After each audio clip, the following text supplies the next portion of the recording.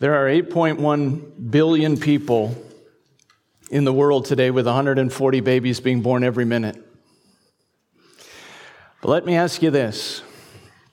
According to the Bible, how many different kinds of people are there? There are two. The seed of the woman and the seed of the serpent. Or you could say the children of God and the children of the devil. Now that may sound harsh to you, but let me prove it. In Genesis chapter 1, God created a perfect world. In fact, verse 31 says, God saw all that he had made, and behold, it was very good. And that perfect Garden of Eden had everything you could ever want or need, including majestic scenery, beautiful flowers, diverse animals, and trees with abundant fruit. But there was one tree that was not to be touched. Genesis 2:16, God says to Adam, you may surely eat of any tree of the garden, but of the tree of the knowledge of good and evil you shall not eat, for in the day that you eat of it, you will surely die. And of course, what happens? The devil tempts Eve, Adam eats the fruit, and as a result, sin enters the world and death through sin. God pronounces this curse. Genesis 3:15, God says, I will put enmity between you and the woman, and between your offspring and her offspring. So the devil's seed and the woman's seed. He, the seed of the woman, shall bruise your head, and you, the devil, shall bruise his heel. So God promises a mortal blow to the devil, but not without impact to the seed of the woman, ultimately the Lord Jesus. So God promises, Genesis 3:15, that Jesus will crush the devil's head, which happens at the cross through his death, his burial, and his resurrection. But God also promises enmity. He says, I will put enmity. So anger, hostility, and the desire to kill between you and the woman, between your seed and her seed. So violent, ongoing hostility between the seed of the serpent and the seed of the woman. So there's a battle constantly raging between those who love God and those who hate God. And we see that battle all the way from Genesis to Revelation. And the truth is, it's still raging today. Because there's only two kinds of people in the world today. And it's not men and women, black and white, Democrat and Republican, or those with money and those without money. But instead, the children of God and the children of the devil. In fact, 1 John 3:7 says, little children, let no one deceive you. Whoever practices righteousness is righteous, as Jesus is righteous. But whoever makes a practice of sinning is of the devil. For the devil has been sinning since the beginning. By this it is evident and it is obvious who are the children of God and who are the children of the devil. What is John saying? He's saying there's two kinds of people in the world today. Those who love God, and those who hate God. Those who by faith in Christ practice righteousness, and those who reject Christ and walk in sin. So you're either a seed of the woman or a seed of the serpent. And that radical contrast, which is evident and obvious, is seen most clearly in our passage this morning, more than anywhere else in 1 Samuel. This contrast between two kings. So if you would, go ahead and open your Bibles with me to 1 Samuel chapter 22. 1 Samuel 22 is on page 245. If you're using one of the Bibles in the chair in front of you, I wholeheartedly encourage you to grab one of those Bibles. It is so helpful to have the Bible open, my outline in your Bible. We're going to be walking right through the text. You can see exactly what the Bible says for yourself. Title of my sermon, A Contrast of Kings, 3 points: the safekeeping king, the savior king, and the righteous king. So you're turning, let me remind you of the context, because ever since chapter 17 and David killing Goliath, we've had enmity.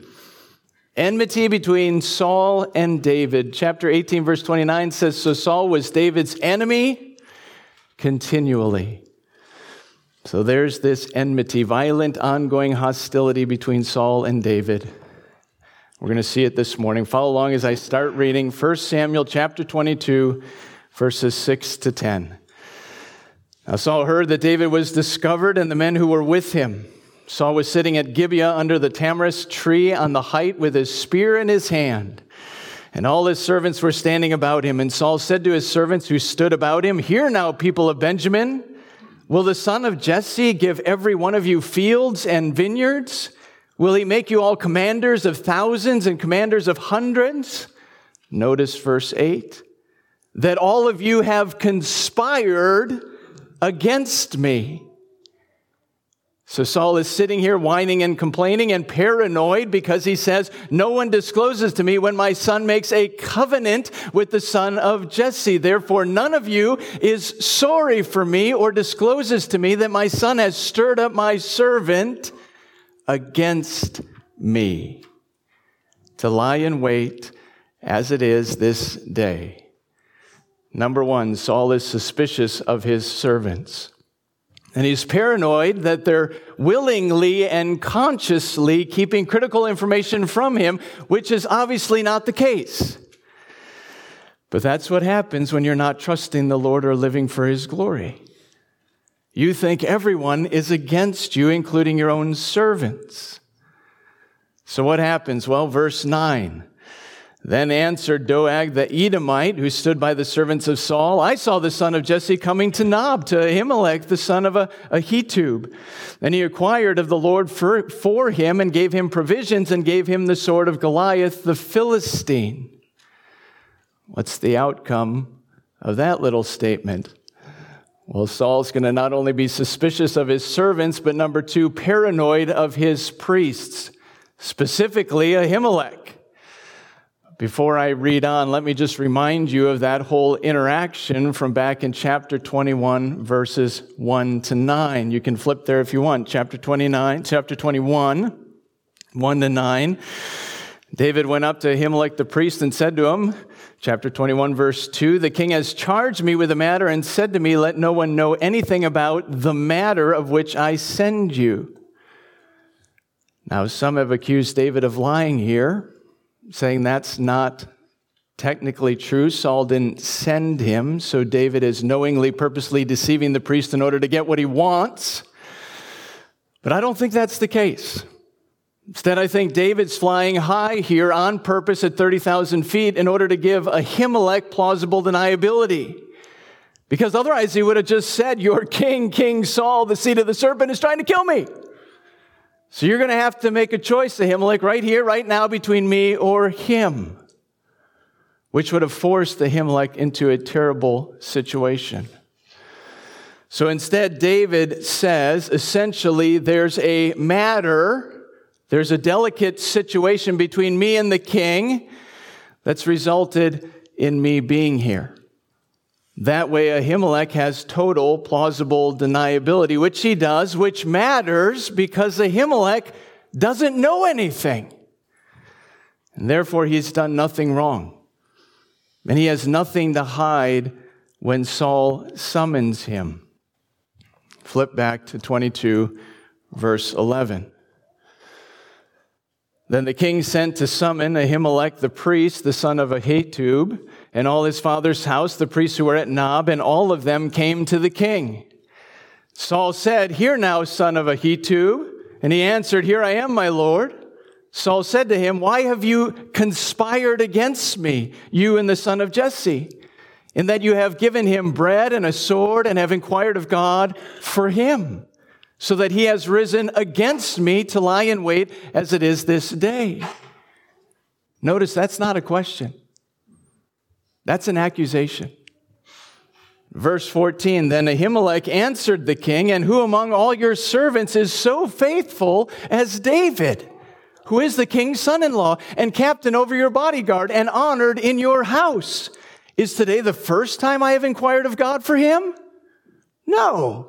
Therefore, let not the king impute anything to his servant or to all the house of my father, for your servant has known nothing of this, much or little." You see, Ahimelech has total plausible deniability because he doesn't know anything. Let not the king impute anything. anything negative, anything wicked, or any conspiracy to your servant, because I don't know what you're talking about. Why is that so important? Because Ahimelech is innocent. He's done nothing wrong.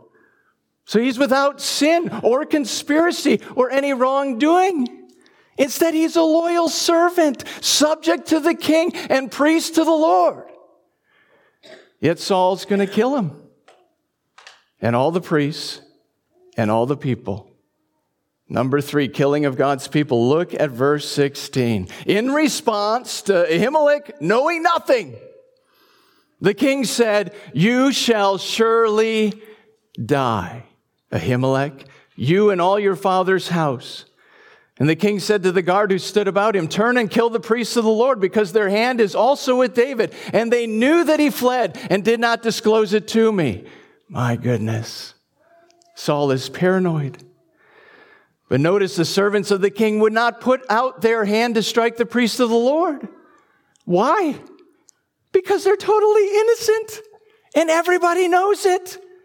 And oh, by the way, they're priests of the Lord. So to obey Saul is to sin against God, and they're not going to do it. So what does Saul do? Verse 18, the king said to Doeg, "You turn and strike the priest." And Doeg the Edomite, meaning Doeg from Esau, so as in Jacob and Esau, so the seed of the serpent, that Doeg the Edomite turned and struck down the priests, and killed on that day 85 persons who wore the linen ephod. And Nob, the city of priests, he put to the sword. Look at this.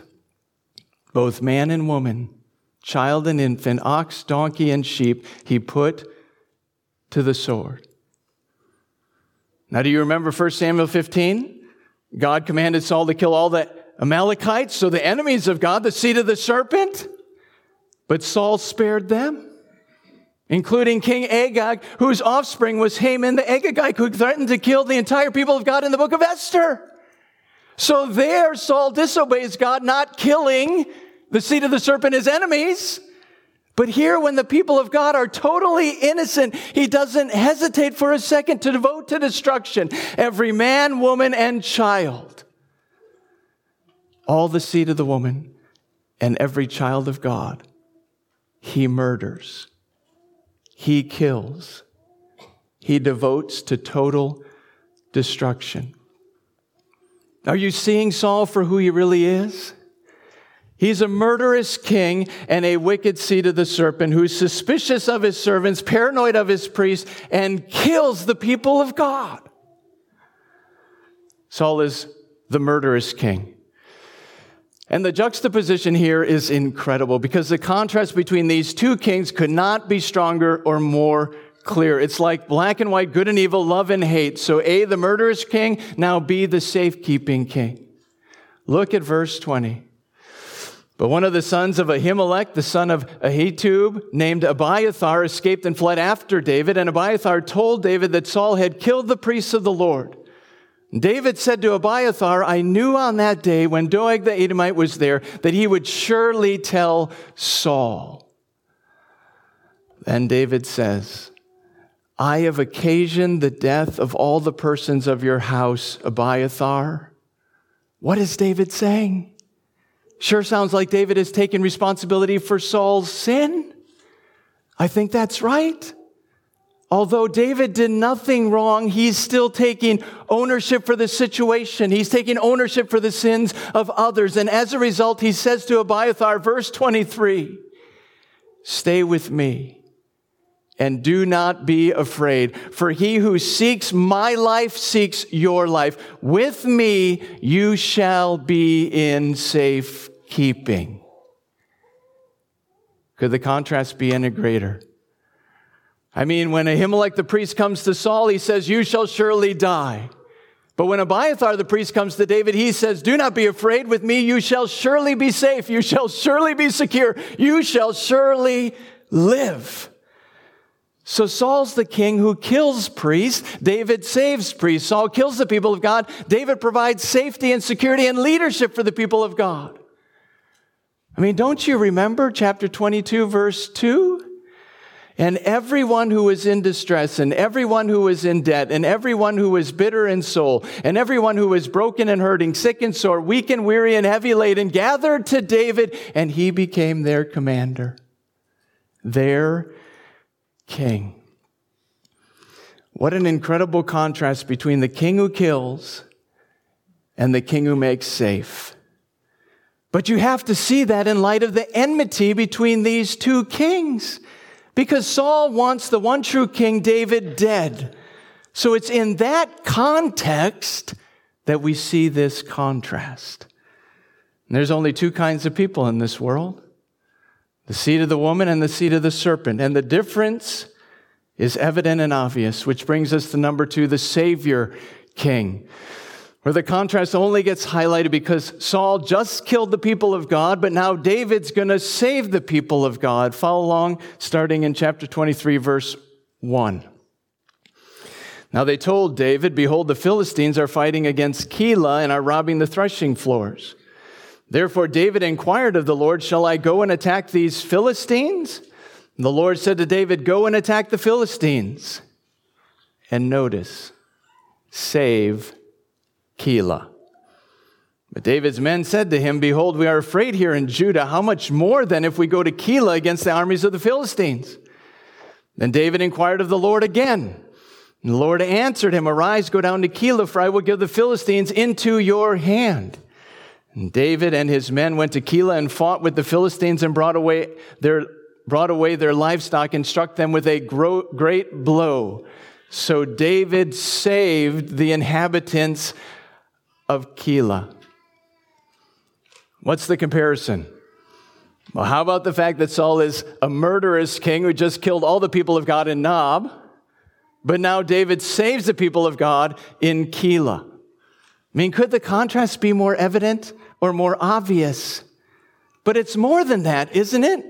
Because David is saving the people of God from the enemies of God, and he's talking directly with God in order to do it. Verse 2, therefore David inquired of the Lord, but his men were nervous. Verse 4, David inquired of the Lord again, and the Lord answered him. So David has direct connection, direct communication with God Almighty, who's instructing him, guiding him, and leading him in the right direction so that he might save his people. Saving the people of God from the enemies of God. David is talking directly to God Almighty. Who is Saul talking to? Doeg the Edomite? His servants? Or worse, himself? The Holy Trinity of me, myself, and I. As we'll see, Saul assumes the will of God, whereas David seeks the will of God. Follow along as I read, starting in verse 6. When Abiathar, the son of Ahimelech, had fled to David at Keilah, he had come down with an ephod in his hand. Now remember, the ephod is what priests wear. Now it was told Saul that David had come to Keilah, and Saul said, God has given David into my hand, into Saul's hand, for he has shut himself in by entering a town that has gates and bars. Do you hear how Saul assumes the will of God? He's assuming that God has given David into his hands. He's assuming that. God didn't tell him that. He's consulting with the Holy Trinity of me, myself, and I, and this is my conclusion. God has given him into my hands.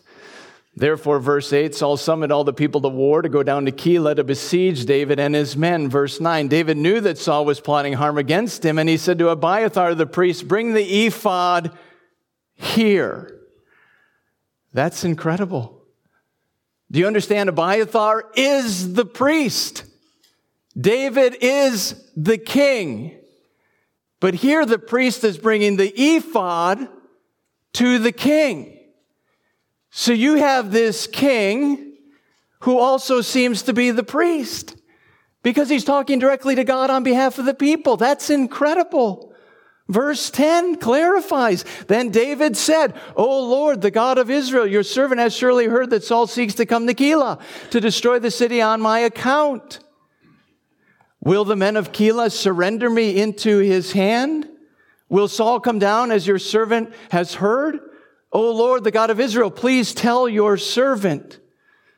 And the Lord said, he will come down. Now you have to recognize these are the people that David just saved from the Philistines. So he just saved them. But now they're giving him up. Why? Well, because the last city that helped David, namely Nob, Saul killed every man, woman, and child, ox, donkey, and sheep, and killed the 85 priests. So they're not taking any chances.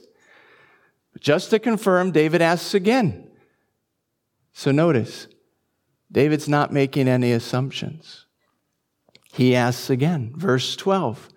And David said, will the men of Keilah surrender me and my men into the hand of Saul? Saul said, they will surrender you. Then David and his men, who were about 600, rose and departed from Keilah, and they went wherever they could go. When Saul was told that David had escaped from Keilah, he gave up the expedition. And David remained in the strongholds in the wilderness, in the hill country of the wilderness of Ziph. Notice this last phrase, verse 14. And Saul sought David every day, but God did not give him, David, into Saul's hand. So Saul's the murderous king who kills the people of God, every man, woman, child, and priest. And Saul assumes the will of God. Verse 7, he said, God has given David into my hand. That's Saul's assumption. He assumes the will of God. But verse 14 says that even though Saul sought David every stinking day of his life, never stopped hating David, never stopped seeking David, never stopped wanting David dead. So enmity, right? This violent ongoing hostility between the seed of the serpent and the seed of the woman. So even though there's this constant enmity, Saul wants David dead. God did not give David into Saul's hand. So Saul's the murderous king. In contrast with David, who's the Savior king. Because David saves the people of God. He doesn't kill them. And David is constantly seeking the will of God over and over and over again, not assuming the will of God. And by doing so, he shows himself to be a king who's also a priest who communicates directly with God. So Saul assumes the will of God where David seeks the will of God. And yet, no matter how hard Saul tries, he just can't track down that stinking David. Right? That's all he wants to do. He cannot kill him. Now, just for fun,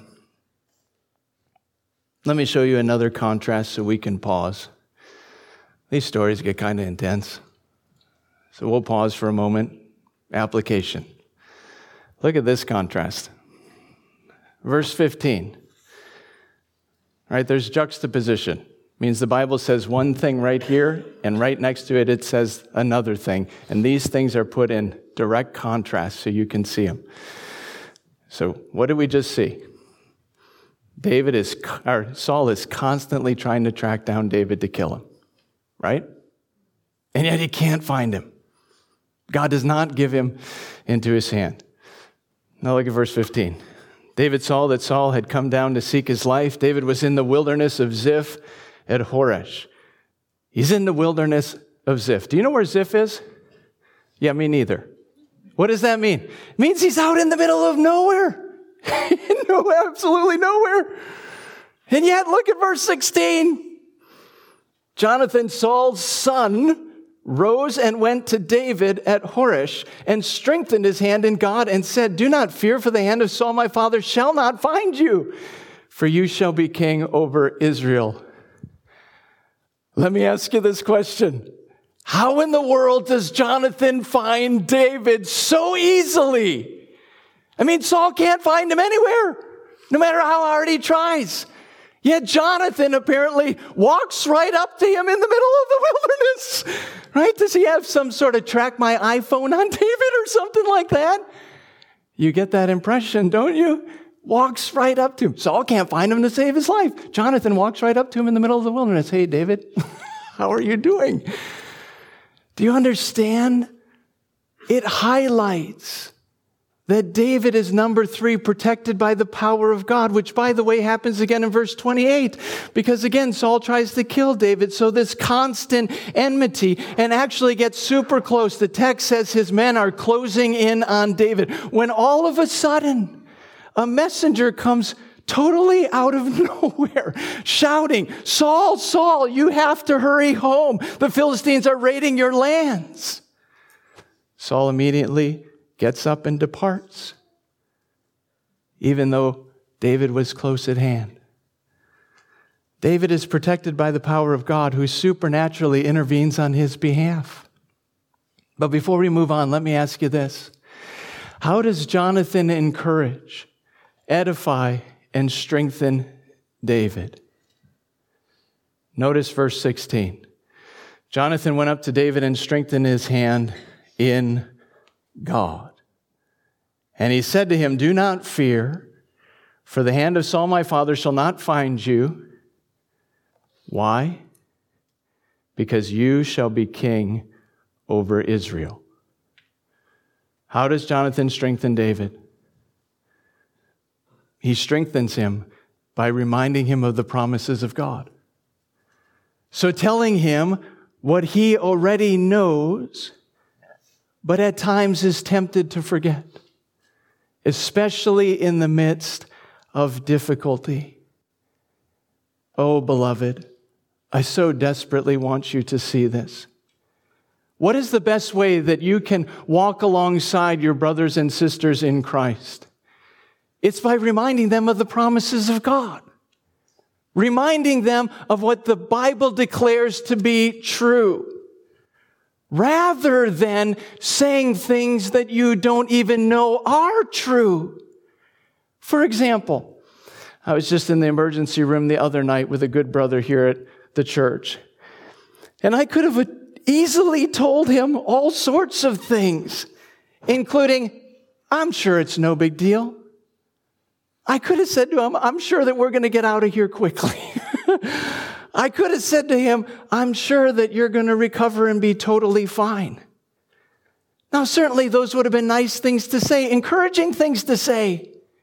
But who knows if they're actually true?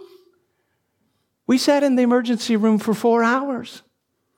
Hey, I'm sure we're going to get out of here quickly. No, we're not. That's not true. Right? Saying things that are nice, but we don't know to be true is radically different than reminding people of the promises of God. That no matter what happens, God will never leave you nor forsake you. That His plan, no matter how difficult, is always good. That He's at work right now in both of us so that we might be godly men, faithful men, and patient men, even in the emergency room, waiting room. And that what matters most is not the outcome. What matters most is how we live. That we would be men who walk in righteousness. Because we know we have a Savior. And we know that our eternal outcome is secure. How do we encourage, edify, and strengthen one another? By reminding each other of the promises of God. And by speaking truth into a world filled with lies and calling one another to faithfully walk in righteousness. Summary, what have we seen so far? We've seen an incredible contrast of kings in the context of enemy, right? One king, a murderous king, suspicious of servants, paranoid of priests, assumes the will of God and kills the people of God. Whereas the other king owns the sin of others, provides safety for the trouble, seeks the will of God, saves the people of God, and is protected by the power of God. One last contrast. Because this king is not only a safekeeping king and a savior king, he's also, number 3, a righteous king. Let's pick up the narrative, 1 Samuel 24, starting in verse 1. When Saul returned from following the Philistines, he was told, "Behold, David is in the wilderness of En-Gedi." Then Saul took 3,000 chosen men out of all Israel and went to seek David and his men in front of the wild goats' rocks. And he came to the sheepfold by the way where there was a cave. And Saul went in to relieve himself. Now David and his men were sitting in the innermost parts of the cave, and the men of David said to him, "Here is the day of which the Lord said to you, Behold, I will give your enemy into your hand, and you shall do to him as it shall seem good to you." And David arose and stealthily cut off a corner of Saul's robe. And afterward, David's heart struck him because he had cut off a corner of Saul's robe. Verse 6, so he said to his men, "The Lord forbid that I should do this thing to my Lord, the Lord's anointed, to put out my hand against him, seeing he is the Lord's anointed." So David persuaded his men with these words and did not permit them to attack Saul. And Saul rose up and left the cave and went on his way. Can you even imagine? Saul has literally been stalking David day and night and day, since all the way back in chapter 18. So constantly trying to kill him for 6 chapters. When all of a sudden, Saul's sitting right there in front of him, away from his 3,000 soldiers, in contrast to David's 600, and he's totally exposed and he's totally vulnerable. Verse 3 says, Saul went in to relieve himself. So he's all alone and he's going to the bathroom. And can't you just picture David's army? Because they're right there behind him. Essentially, they're silently singing for all they're worth. This is the day that the Lord has made. We will rejoice if you just strike him down. Just kill him already. He's the seed of the serpent. He's right there.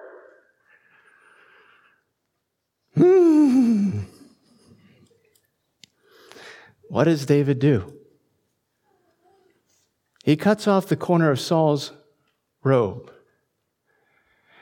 which no doubt symbolizes the kingdom of Israel being torn from Saul and being given to David. Chapter 15, verse 28, who is a better man than Saul, not in and of himself, but because he's a man after God's own heart. Don't you see? That's exactly what's going on here. David is a man after God's own heart. So he feels badly, deep conviction, just for cutting off a small corner of Saul's robe. I mean, verse 5 says, and afterward David's heart struck him. Why? Because he cut off a corner of Saul's robe. What does it mean? It means he is feeling deep remorse, even for lifting his hand against God's anointed king, which is exactly what makes him, number 3, a righteous king, who is both humble and faithful, which is evident and obvious by his explanation in verse 6. David says to the men, the Lord forbid it that I should do this thing to my Lord, to Saul, that I should put out my hand against the Lord's anointed. So David shows himself to be righteous because he will not take the kingdom by force. And he will not take it by bloodshed. But he will wait patiently for the Lord to give it to him in God's good and perfect timing. How does Saul respond? Well, look at verse 17. He's in agreement. Verse 17, he says to David, you are more righteous than I. For you have repaid me good where I have repaid you evil, and you have declared this day how you have dealt well with me, and that you did not kill me when the Lord put me into your hands. Verse 20, and now behold, I know that you shall surely be king, and that the kingdom of Israel shall be established in your hand. Boy, that sounds pretty good. Saul might even start thinking Saul is repenting of his wicked ways. Unfortunately, by chapter 26, enmity continues, and Saul's seeking David's life all over again. Seed of the serpent trying to kill the seed of the woman. Now, as we transition, let me just ask, what have we seen in chapters 22 to 24? Haven't we seen a contrast of kings?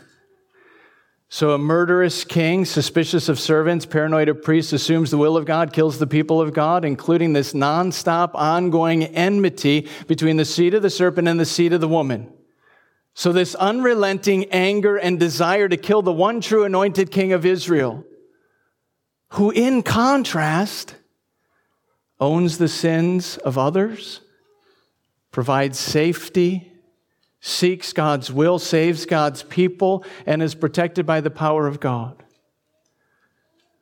David is pictured as a safekeeping king, a savior king, and a righteous king. And yet we know that he's not perfectly righteous, is he? In fact, next week he's going to be tempted to take what's owed to him by force and by bloodshed. And he will break the command for kings in Deuteronomy 17 by marrying 2 wives. So David's obviously not the one true Savior king, the righteous king that we need. Instead, he points forward to the Lord Jesus, who came on a mission to save us from our sins. If you would, go ahead and flip forward in your Bibles to John chapter 1. John chapter 1, page 886.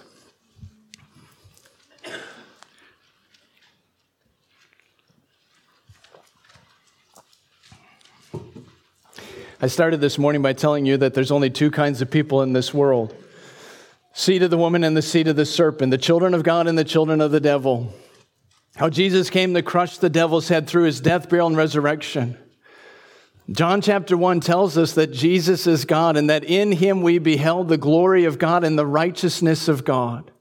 Jesus is the righteous king we need. Be clear, we need a righteous king in order to save us from our sins. Yet verse 11 says that Jesus came to his own and his own people did not receive him. But to all who did receive him, who believed in his name, he gave the right to become what?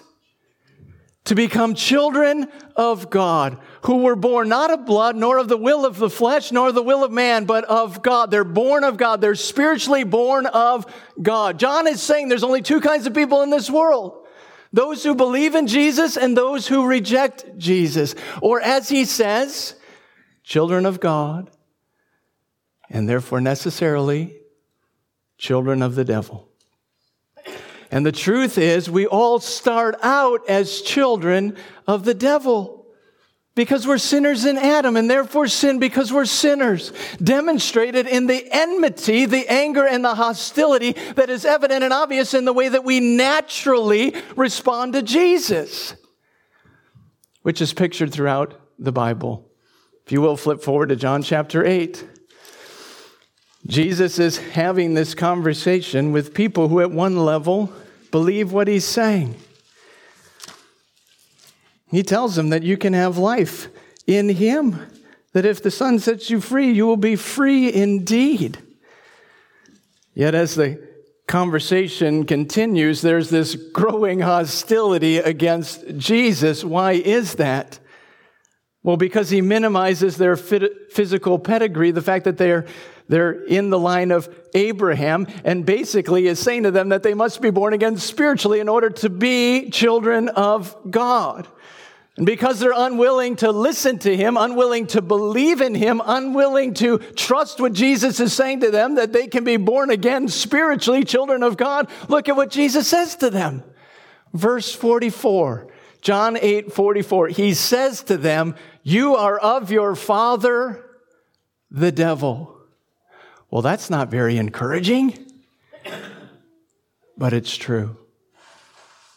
You are of your father, the devil, and your will is to do your father's desire. He was a murderer from the beginning and does not stand in the truth because there is no truth in him. When he lies, he speaks out of his own character, for he is a liar and he is the father of lies. And how do these people respond? Look at verse 59. They picked up stones to throw at him, to throw at Jesus, meaning they picked up stones to kill him.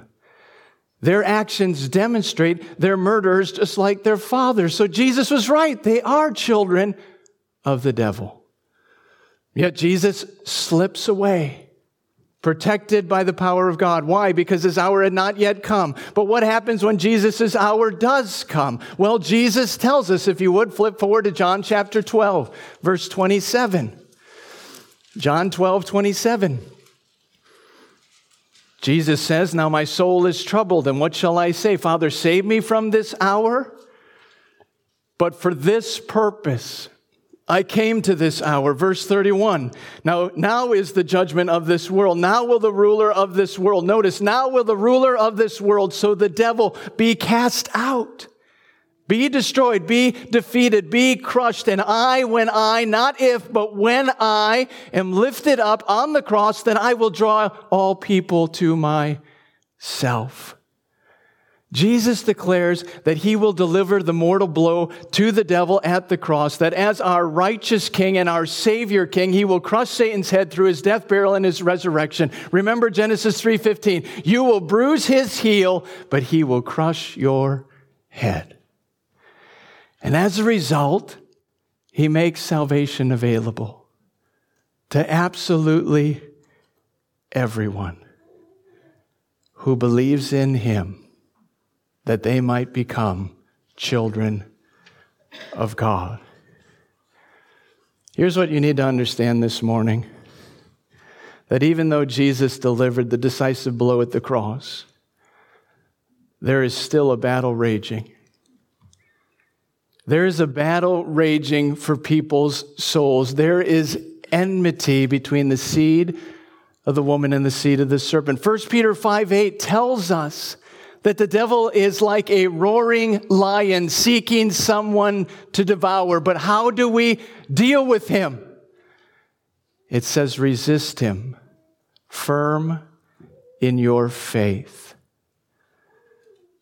Here's the question you have to ask yourself this morning, especially when you look at these contrasting kings. Ultimately, the king of this world, the devil, and the King Jesus. Here's the question. Who are you going to choose? Who's your king? I told you there's 8.1 billion people in the world today. But there's only two kinds of people. The seed of the woman and the seed of the serpent. The children of God and the children of the devil. So you have to make a choice. You have to choose either the king of this world, the devil, or King Jesus. And as you know, as the Bible has told you, the devil is a liar. He's a liar and he's a murderer from the beginning. So he's going to lie and tell you right now, you don't have to make that choice. You don't have to do anything. You don't have to make any decision in order to be right with God. You're fine just the way you are. Don't listen to this guy. Don't listen to the Bible. There aren't consequences for your actions. Just live the way you want to live. Do what you've always done, and all will be well. That's a lie. And somebody needs to tell you, I love you too much to say to you, all is well.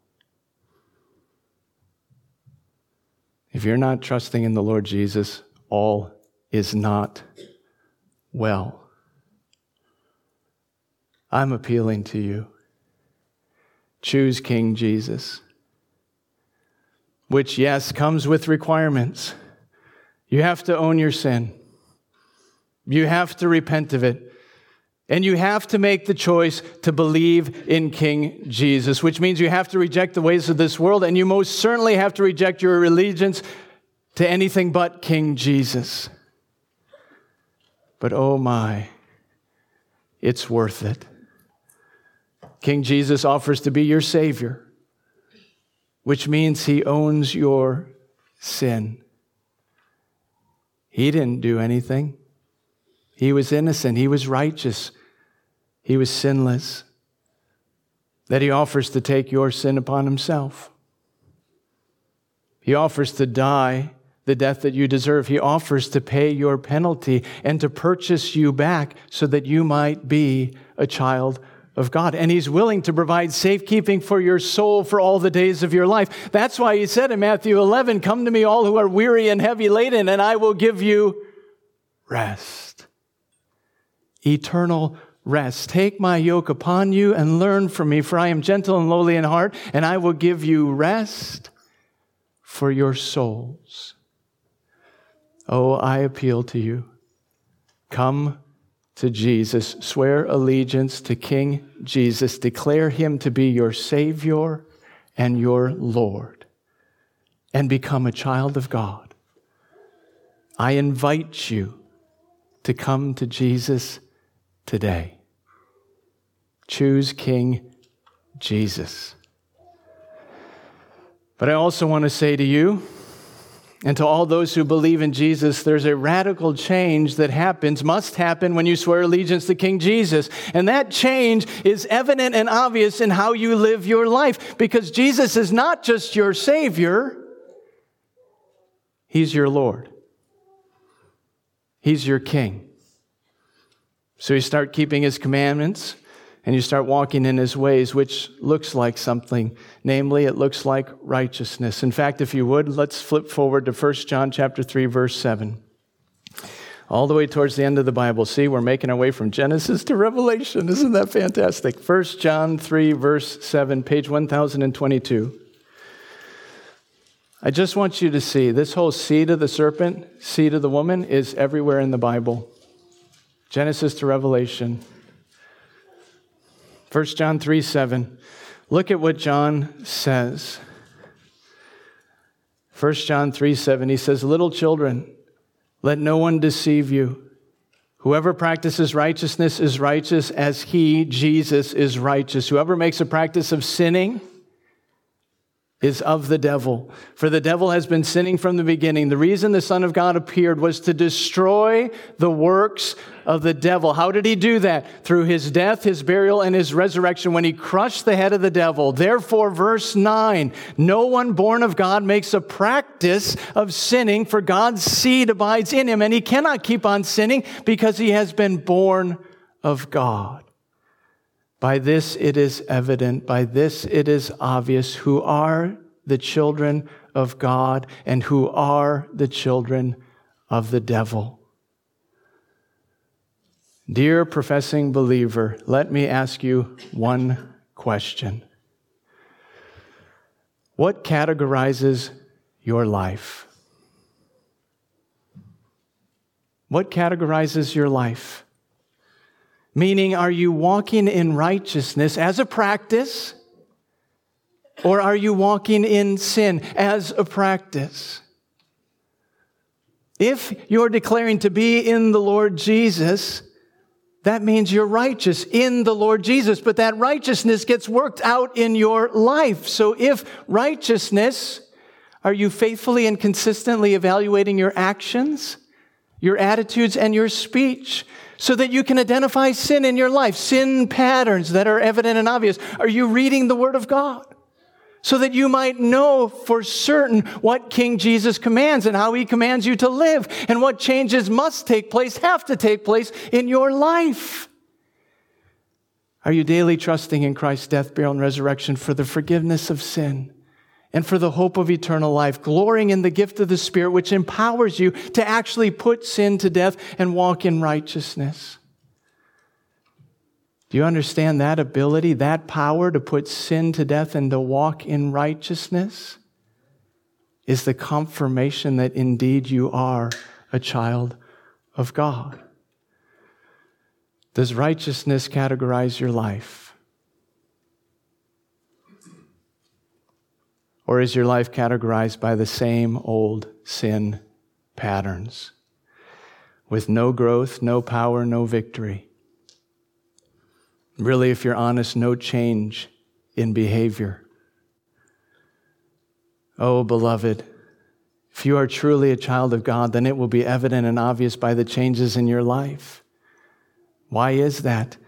Because Jesus came to destroy the works of the devil through his death, his burial, and his resurrection, and to give you real power over sin. I challenge you And I exhort you to evaluate your life, to identify sin, to put it to death, and to walk in righteousness that no doubt will be evident and obvious for the whole world to see, including your love for your brothers and sisters in Christ. Oh, I pray that we would be a people whose lives are marked by righteousness, demonstrating beyond the shadow of a doubt that we are children of the Most High God. Allow me to pray to that end.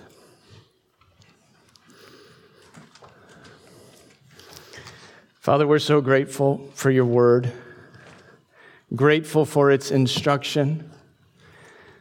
And Lord, we're praying that you would be doing a good work here this morning, that we would be those who wholeheartedly declare our allegiance to King Jesus, that we would reject all other idols in our lives, and that we would love him only, adore him truly, rejoice in him with undivided hearts, living for his glory, his honor, and his praise. Lord, I pray that we would choose King Jesus every single day. We would love him, delight in him, and out of love for him, empowered by the Spirit, that we would demonstrate our love for him in the righteousness in our lives. Lord, I pray that you would be doing that good work for our good and for your eternal glory. We pray all these things in Jesus' precious name. Amen.